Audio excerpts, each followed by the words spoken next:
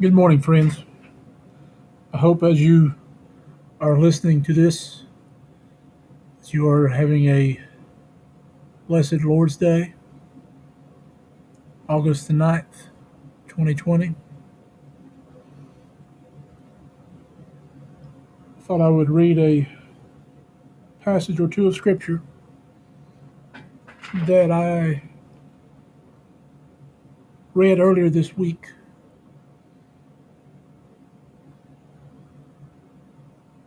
And it has always provided me with much food for thought. When you read this one particular passage, along with so many others in the Old Testament. So, if you would, please hear the word of the Lord. Exodus chapter 14, starting with verse 10. When Pharaoh drew near, the people of Israel lifted up their eyes, and behold, the Egyptians were marching after them, and they feared greatly. And the people of Israel cried out to the Lord. They said to Moses, "Is it because there are no graves in Egypt that you have taken us away to die in the wilderness? What have you done to us in bringing us out of Egypt? Is not this what we said to you in Egypt? Leave us alone that we may serve the Egyptians. For it would have been better for us to serve the Egyptians than to die in the wilderness." And Moses said to the people, "Fear not, stand firm, and see the salvation of the Lord, which he will work for you today. For the Egyptians whom you see today, you shall never see again. The Lord will fight for you, and you have only to be silent."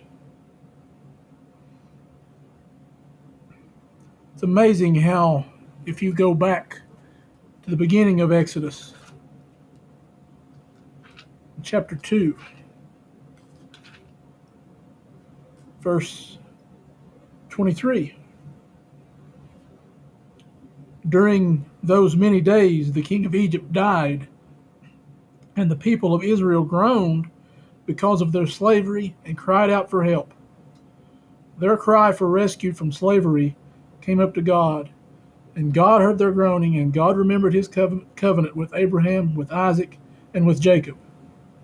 God saw the people of Israel, and God knew. How quickly did Israel want to return to their old slavery once adversity showed up? So often in Exodus and the rest of the Pentateuch, as Israel wanders in the wilderness, so often they are quick to grumble at their conditions.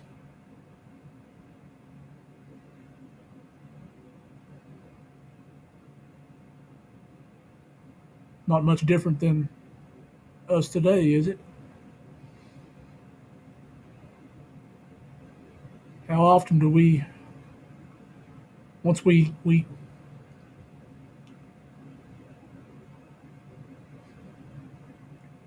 are rescued from that slavery, how quickly do we lament our circumstances,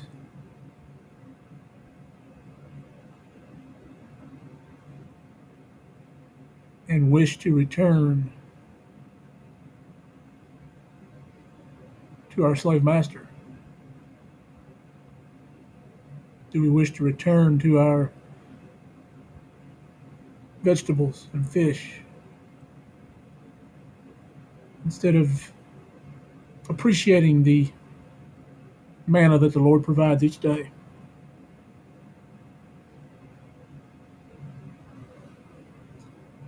So to conclude the reading of Holy Scripture, let me point you to Exodus chapter 14, starting in verse 30. Thus the Lord saved Israel that day from the hand of the Egyptians, and Israel saw the Egyptians dead on the seashore. Israel saw the great power that the Lord used against the Egyptians. So the people feared the Lord, and they believed in the Lord and in his servant Moses. So they saw the power of God at work there. And yet, how soon after did they grumble?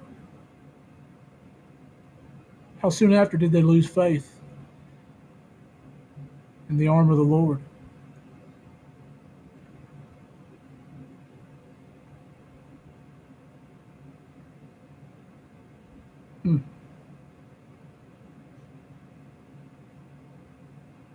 Amen. Amen.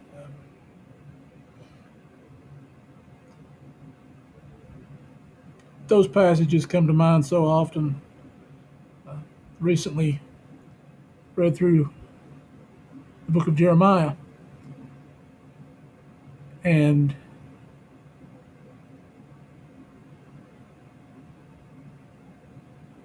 even then there were similar attitudes at work. Jeremiah, the Lord gave Jeremiah the word to tell those in Jerusalem what they needed to do, and they said, yes, we will do it.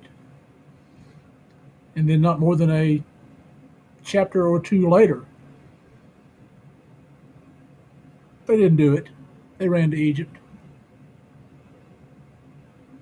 God told them what they needed to do to survive, but they would not be told what to do.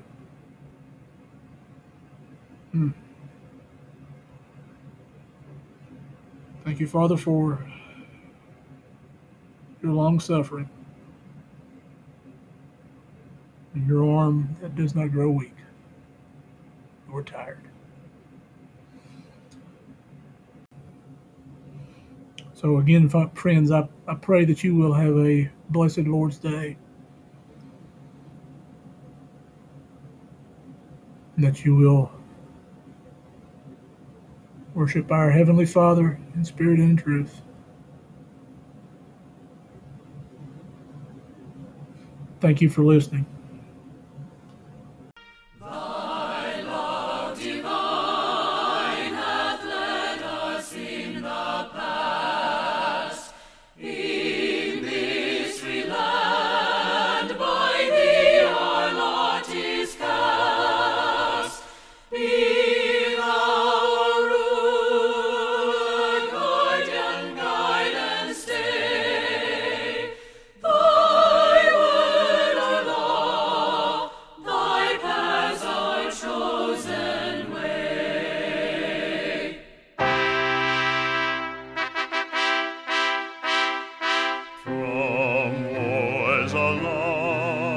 From deadly pestilence,